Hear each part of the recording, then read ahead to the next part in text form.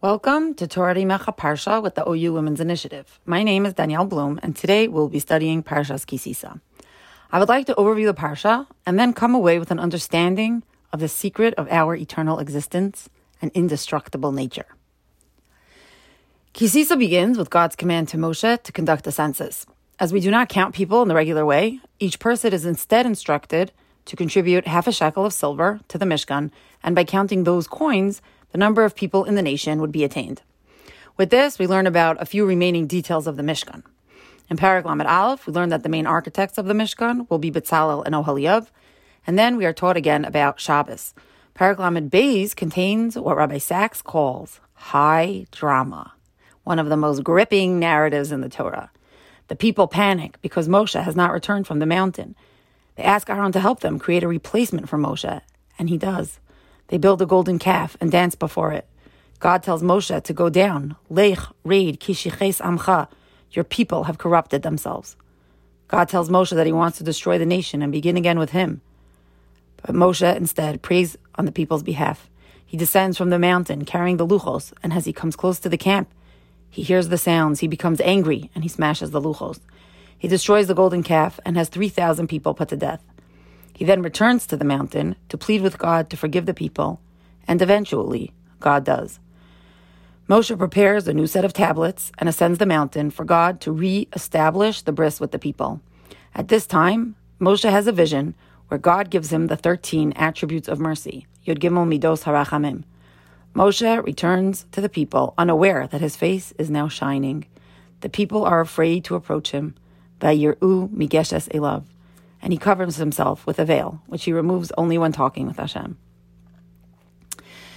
In our class on Parshas Yisro, we discussed the bris that we made with God at Sinai. It's a strict and unforgiving arrangement.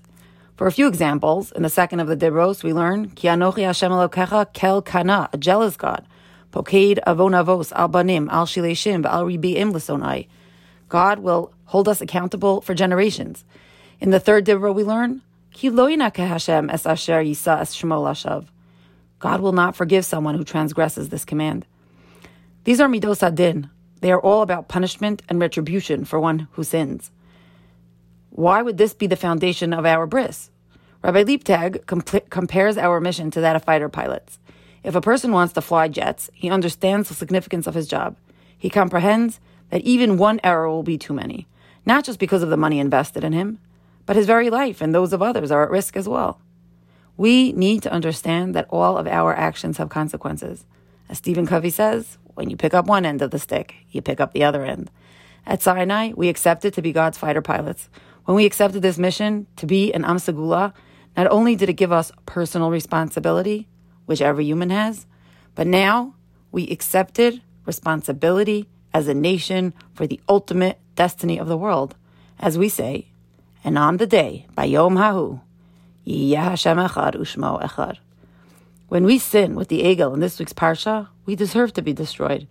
We miserably failed our mission just steps from the starting gate. Therefore, Moshe breaks the luchos.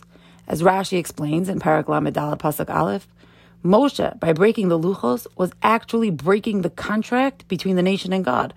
The luchos habris are analogous to the physical manifestation of our treaty with Hashem.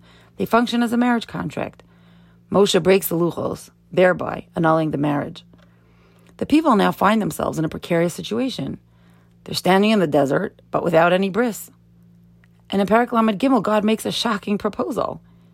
He agrees to fulfill bris avos. He will allow Moshe to lead Bnei Yisrael to Eretz Canaan, but without the whole idea for which we began, without bris of Matan Torah. Let's read the psukim together. Vayidaber Hashem el Moshe, lech alei mizeh, ata v'ha'am asher halisa me'eretz Mitzrayim. Hashem tells Moshe, go, take this nation that you brought out of Egypt, el ha'aretz asher nishbati la'Avraham, li'Yitzchak, u'li'Yakov, le'mor l'zaracha etnena. I want to fulfill the vow I made to Avraham, Yitzchak, and Yaakov. I promised I would give their children this land. Go get it. V'shalachti lefanecha malach. V'gerashti esaknani ha'amori v'achiti v'aprizi v'achivi v'ayevusi. I will send an angel before you who will expel the nations that currently live in the land. El eretz zavas chalav udvash. The land of milk and honey. Kilo e'eleh b'kirbecha. But I will not be with you. Ki am kshe oref ata, because you are a stiff-necked people. Pen achelcha badarach, lest I destroy you on the way. This seems to be what God is saying, right? If you will sin, you will deserve to be destroyed. This relationship cannot work. Vayishma ha'am es hadavar hara hazeh vayis abalu. The people hear this terrible evil, and they are in mourning. According to these instructions, Bnei Yisrael will enter the land without the Shekhinah, without Hashem. Lo e'ele b'kirbecha. Our whole aspiration of becoming a Goy Kadosh seems like it's over. But Moshe refuses this offer. He tells God that we will not leave the mountain without Hashem. Vayomer elav, ein panecha holchim al ta'aleinu mizeh. If you are not with us, please, we will not move from here. And it is at this point that Hashem constructs a new bris with us, one that acknowledges the fallibility of man while still maintaining high expectations.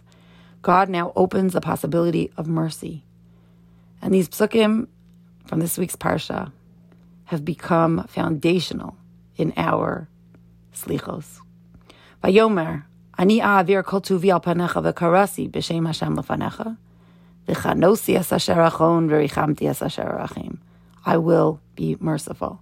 And in Parak Lamed Daled, Vayered Hashem ba'anan, Vayisyatsev Mosham, Vayikra b'shem Hashem, Vaya'avar Hashem al panav, Vayikra Hashem, Hashem, Kel, Rachum, V'chanun, Erech Apayim, Rav Chesed V'emes, Notzer Chesed La'alafim, Nosei Avon, V'fesha, V'chata'a, V'nakeh. 13, Midos HaRachamim. For each descriptor of God that was harsh in Bris Sinai, this new Bris Shlosh Esrei has a counter description. Instead of Kel Kana, we have Kel Rachum V'chanun. Instead of Vayichar Api, we have Erech Apayim. And the parallels continue. These verses become the heart of our Yom Kippur prayers. Remember, this is the date upon which our story of forgiveness in our parsha is unfolding. Forever after, this becomes a day of atonement. God, as you forgave us then, please forgive us once again. I'd like to read you a quote from Rabbi Liebtag's article on this topic. These striking parallels, he's talking about the parallels between the Midos in the Aseres HaDibros and God's Midos as described here in the Yud Gimel Midos HaRachamim, demonstrate that each of the 13 Midos lies in direct contrast to the Midos of the original covenant at Har Sinai. These divine attributes of mercy allow the Shekhinah to dwell within Yisrael, even though they may not be worthy. Midas HaRachamim allows man to approach God and develop a closer relationship without the necessity of immediate punishment for any transgression. This explanation adds extra meaning to our comprehension and appreciation of our recitation of the Slichos. Reciting the 13 Midos comprises more than just a mystical formula. It's a constant reminder of the conditions of the covenant of the second Luchos. God's attributes of mercy, as we have shown, do not guarantee automatic forgiveness. Rather, they enable the possibility of forgiveness, as the pasuk stated, Es asher achon ve'es asher arachim.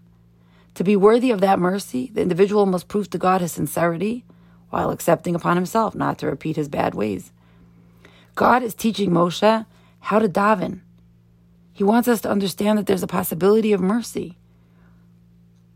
We need to accept that we did something wrong. We're trying to say, I want to do better. I'm human.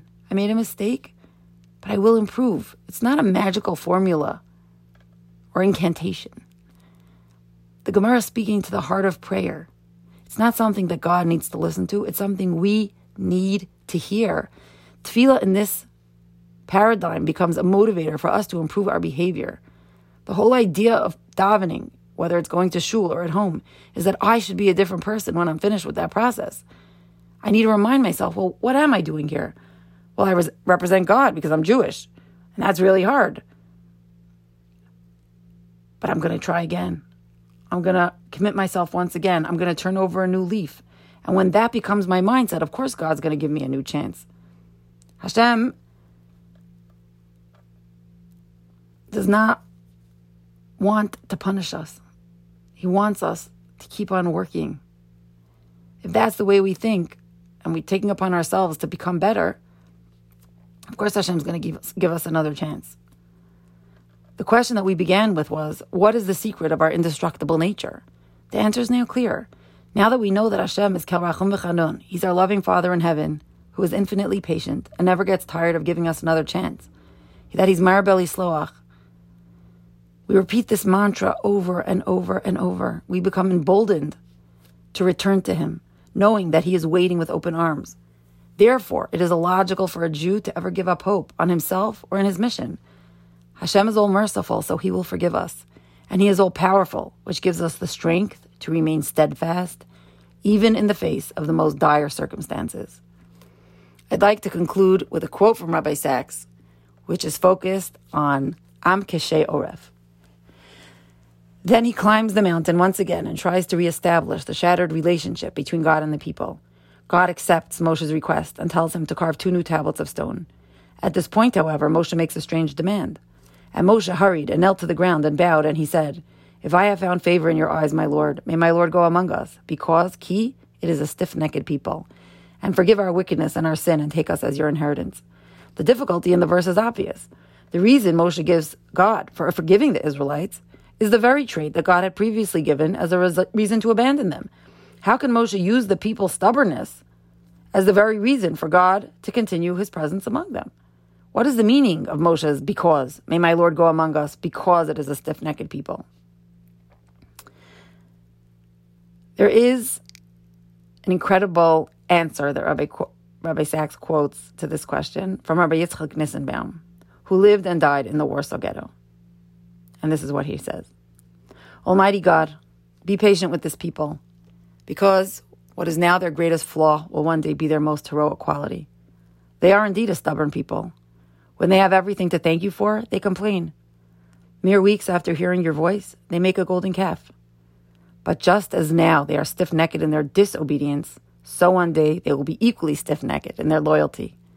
Nations will call on them to assimilate, but they will refuse. Mightier religions will urge them to convert, but they will resist. They will suffer humiliation, persecution, even torture and death, just because of the people they belong to and the faith they have. But they will stay true to the covenant their ancestors made with you.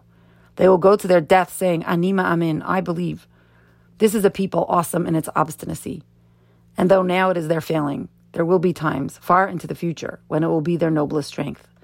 Forgive them because they are a stiff-necked people, said Moses, because the time will come when that stubbornness will be not a tragic failing, but a noble and defiant loyalty. And so it came to be. Thank you for learning together with the OU Women's Initiative.